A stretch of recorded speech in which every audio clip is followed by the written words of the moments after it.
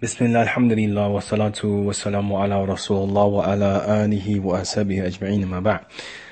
Now, inshallah ta'ala, I want to just kind of briefly clarify to the best of my ability the understanding of accepting the fatwa of the ulama without the ulama providing any evidences, and or understanding taqleed or taqleed al-amma, blind following. One, I want to discuss the meaning of taqleed, lughatan, in the language, and also istilahan, in the religion. Also discuss the topic of taqleed as relates to the classification of people in relation to this blind following. And is it totally prohibited? On one hand, you have the hadadiyya, or the likes of those people who imitate them, or like some of the Hujuri followers who say that we go straight to Kitab and Sunnah. This is one extreme, because everyone doesn't have the ability to go to Kitab and Sunnah in and of itself. On the other hand, you have those who are lackadaisical and easy, and they say we accept everything from the scholars. And the ulama themselves, they say that they are not the evidences in and of itself, but they are only clarifiers of the evidence. So this means that also, if you just go straight to them and take everything that they say, they may be incorrect, and they get a reward, as the messenger mentioned in the hadith in Bukhari about the judge who judges and he gets it correct, he gets one reward, two rewards, and he makes a mistake, he gets one reward. But of course, does that go for the one who follows him? So that means that anyone who has the ability to find out the evidences, that he still takes the opinion of the sheikh, although he may be incorrect, and this is not permissible. So if we take the opinion that we take anything and everything, then that's also an extreme. So Ahl Sunnati wal Jama'ah Salafiyyin, we're in the middle. So we have to understand this. So let's first start with a taqleed lughatan. If you look at Sheikh Muhammad bin Salih al-Uthaymeen in his book Al-Usul min Ilm al-Usul, the Sheikh, he mentions that taqleed is wadi' shay fi al-unuq muhitan bihi kal-qilada. So it's like to place something on the neck or around the neck, such as like a collar or like something like this around the neck. So in other words, you're placing a leash on someone's neck. And of course, this person, he guides you like a sheep or something like this. He guides that person like, or a dog. You guide that dog around that leash. So in the language, this is what taqleed means, to place something around the neck that encircles the neck. In the deen istilahin, it is following those who don't have with him any hujjah. Ittiba' man laysa qawluhu hujjah. There's a poet that said, taqleedina qubul qawl al-qa'il min ghayr dhakara hujjah lil sa'il. That blind following with us, taqleedina qubul qawl al-qa'il, is accepting the statements of the one who is questioned, min ghayr dhakara hujjah lil sa'il, without the one who is questioned providing any evidence for the questioner. So this is taqleed. So to follow someone without any evidence. Or Sheikh Muhammad bin Salih al-Uthaymeen rahimahullah ta'ala says, قَلَدَ فُلَانٍ فَلَانٍ يَعْنِي وَدِعْ فِي أَنَقَهُ قِلَدَ. So, it means like to follow someone, or placing on his neck a collar. So, قَلَدَ فلان يعني ودع في عنقه قلادة. So let's look at it again. So blind following, in the language sense, it means like to place a collar or something encircling the person's neck. So it means that you're leading that person around by that collar.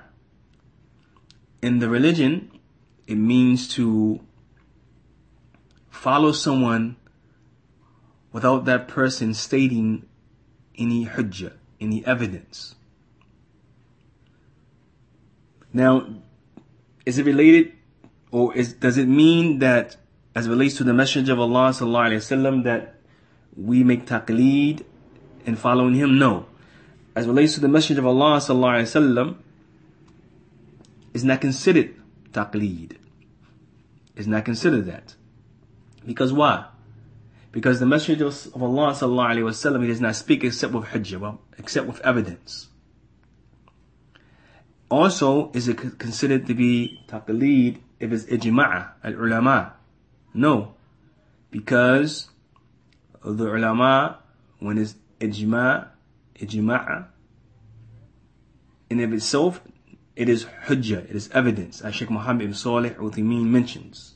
So, في اتباع الإجماع ليس تقليد. So following ijma' is not taqleed. Now, as it relates to the topic of taqleed, you have first that it be in general the one who does not have the ability to understand the hukm in and of itself, or he cannot understand it himself. So therefore, Shaykh Uthaymin rahimahullah ta'ala, he said it's obligatory for this person to make taqleed. Why? Because Allah said, فَاسْأَلُوا أَهْلَ الذِّكْرِ إِن كُنْتُمْ لَا تَعْلَمُونَ, in the 16th surah, the 43rd ayah. So Allah said, so therefore ask the people of the remembrance. And the ulama say here, the people of knowledge, if it is you don't know. If it is you do not know. So this is the person who does not know. He must ask the people of knowledge because he doesn't know. So therefore he takes their statements, even if there's no evidence accompanied with that statement. Because why? He does not know. And Allah told him, فَاسْأَلُوا أَهْلَ الذِّكْرِ إِن كُنْتُمْ لَا تَعْلَمُونَ. So how can he whether evidence is accompanied or not? If he don't know, then he wouldn't. If he knew, he wouldn't ask. So obviously he's asking because he does not have the evidence. So whether evidence is there or not, he doesn't have the ability to get the evidence and or may not understand evidence, so he accepts that which is given. Because Allah said, فَاسْأَلُوا أَهْلَ ذِكْرِ إِن كُنْتُمْ لَا تَعْلَمُونَ. So ask the people of knowledge if it is you don't know. So you have taqleed that is wajib and taqleed that is permissible. Taqleed that is wajib, of course, is that taqleed, if the person does not know, he has to ask the people of knowledge. It's obligatory upon him to do so. So let's break down the categories of people as relates to the blind following, because this is important to know. Because in some cases it is obligatory. Other cases it is preferable and permissible. And other cases it is haram. It is not permissible for the person to blindly follow anyone except that he knows that the person where he brings or derives his evidences from. As Abu Hanifa, rahimahullah, I believe, who said it, and Allah Ta'ala a'lam, it's not permissible for anyone to accept my statements except that he knows where I bring my evidences from, or where, or how did I derive my evidences. And in most cases, a lot of times, we are unaware, especially the common people, unaware of how the ulama have derived their evidences. So, let's look at it a little further. So, Shaykh Abdul Rahman al-Sa'di, or some ulama say Sa'di, who is the teacher of Sheikh Muhammad ibn Salih Uthaymin, in his book Usul al-Fiqh al-Muhimma, he points out the mujtahid, the one who has the ability to derive his own evidences from Kitab and Sunnah and give a ruling based on that. But then he says about the one who doesn't have the ability, he says, upon him, alayhi taqleed wa su'al, is blind following and asking. كما ذكر الله الأمرين في قوله فاسألوا أهل الذكر إن كنتم لا تعلمون. As he mentions on page 119, he said that as Allah has mentioned about these two affairs, that meaning blindly following and asking. He said, or following and asking. He said, Allah said, فَاسْأَلُوا أَهْلَ الذِّكْرِ. So here's the asking. Asking the people of knowledge. إِن كُنْتُمْ لَا تَعْلَمُونَ. If it is you don't know. And that where the following comes in at. So from that, we can understand that, and the ulama have mentioned, that one, it is not an obligation upon everyone to make ijtihad. Everyone will have that ability. Because if it was, Allah would not have said, فَاسْأَلُوا أَهْلَ ذِكْرِ. So it shows you some don't have that ability. And second, that it is not totally prohibited for everyone to be a follower of the scholars without having any evidence. So, as it relates to the one who doesn't have the ability, let's get into the classifications. You have one, the general person, the general people, those in which don't have the ability to look into the dalil or the adillah, the evidences. So in those people, it is an obligation, it is a must that they ask Ahlul Ilm, the people of Kitab and Sunnah. Going back to it, as Allah said, فَاسْأَلُوا أَهْلَ ذِكْرِ إِن كُنْتُمْ لَا تَعْلَمُونَ. So if you don't know, ask the people who know. And this is, as we mentioned earlier, the 16th surah, the 43rd ayah. So